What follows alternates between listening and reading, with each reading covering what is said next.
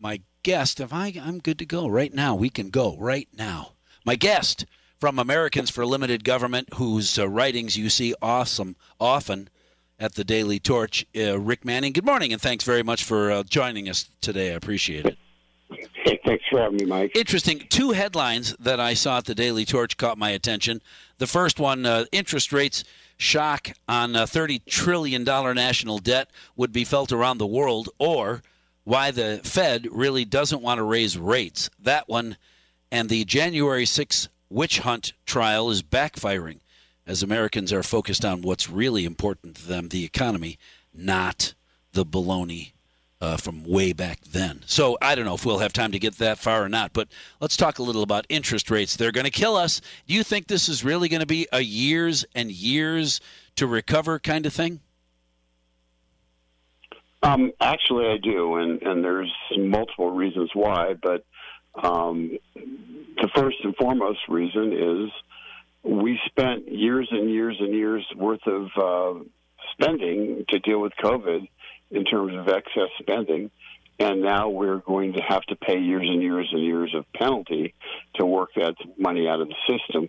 The challenge is, Mike, and it's relatively, you either have a really, really bad recession that we come out of with a lot of the economy transformed, we'll say, and typically you end up bending your inflation goes down as a result of lack of economic activity, and so you don't have upward price pressures and the like. So you either have that occur, or you have a mild recession that lasts longer, but it doesn't tame inflation with nearly the same capacity. The second piece of it is the supply chain's broken, and it doesn't appear to be, nothing seems to be happening to unbreak it.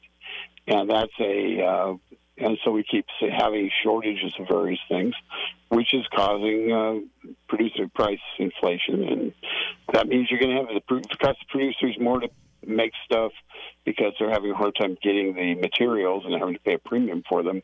We're going to pay a premium for them, coming out the back door. So well, and we've heard from Biden and members of his administration. There's nothing else we can do. There's nothing we can do.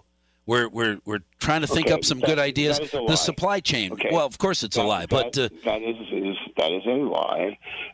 There are multiple. The challenges are there are multiple things that are happening in the supply chain, and in many respects, the supply chain is a direct. Usually when the government does something in one piece of it, it messes up other things because they distort markets. But in this case, the government's distorted so many markets that they have to start undistorting them. I'll just give you a simple example. I flew into Los Angeles yesterday, Orange County yesterday, and in flying in off the coast of Long Beach, I counted 25 cargo ships. 25, just me counting from the plane. Okay, these were really close to shoreline. They weren't the ones that are parked way offshore. And so we still don't have the cargo ship crisis dealt with. We have the longshoremen in the midst of a master contract negotiation where there is stalemate at the West Coast docks. So we have the government has control over the docks. The federal government has a lot of regulatory authority over the docks and can just say to the longshoremen, "You're going to work, and this is what you're going to, this is what you're going to get paid." And just tell them that that's what's going to happen. Not allow for a strike. We're likely to get striking this month on the docks in L.A. and Long Beach, which would further disrupt the supply chain. Stopping that from occurring should be a number one priority of the federal government. That's just one simple example of something that's going on that we're going to sit there and say, "Oh, we didn't know this happened." But I've been talking about this since February, this stupid contract. So it's not a big deal. I mean, it's a knowable crisis. We have multiple refineries that got shut down because of ethanol requirements, methanol rules. It shut down during the Trump administration because of ethanol rules.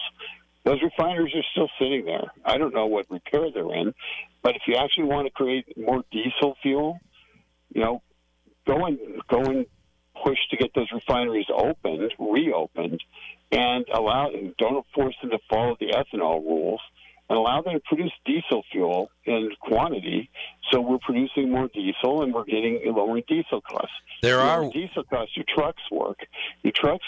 Things get moved around. It's pretty simple. And so, there's some things that can be done.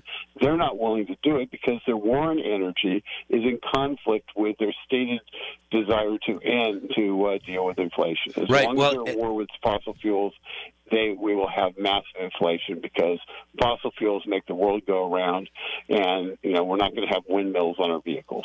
Right, we aren't. We could delay the war on fossil fuels for a little while. I can't imagine that the extreme left, the AOCs and the green weenies, as I've heard them referred to any number of times, would allow any kind of backtracking to save us from ourselves, so to speak, and that's tough. Because those really wealthy individuals who voted for all this baloney are really wealthy and it's not impacting them because, if you can afford to buy a $100,000 car, you're not being impacted by the price of food. You got a $100,000 car in the garage, for gosh sakes. Rick Manning, thanks. You want to read more? The Daily Torch. This one, this article that I just read came from the June 20th edition, so you'll have to scroll back a little bit, but it's always interesting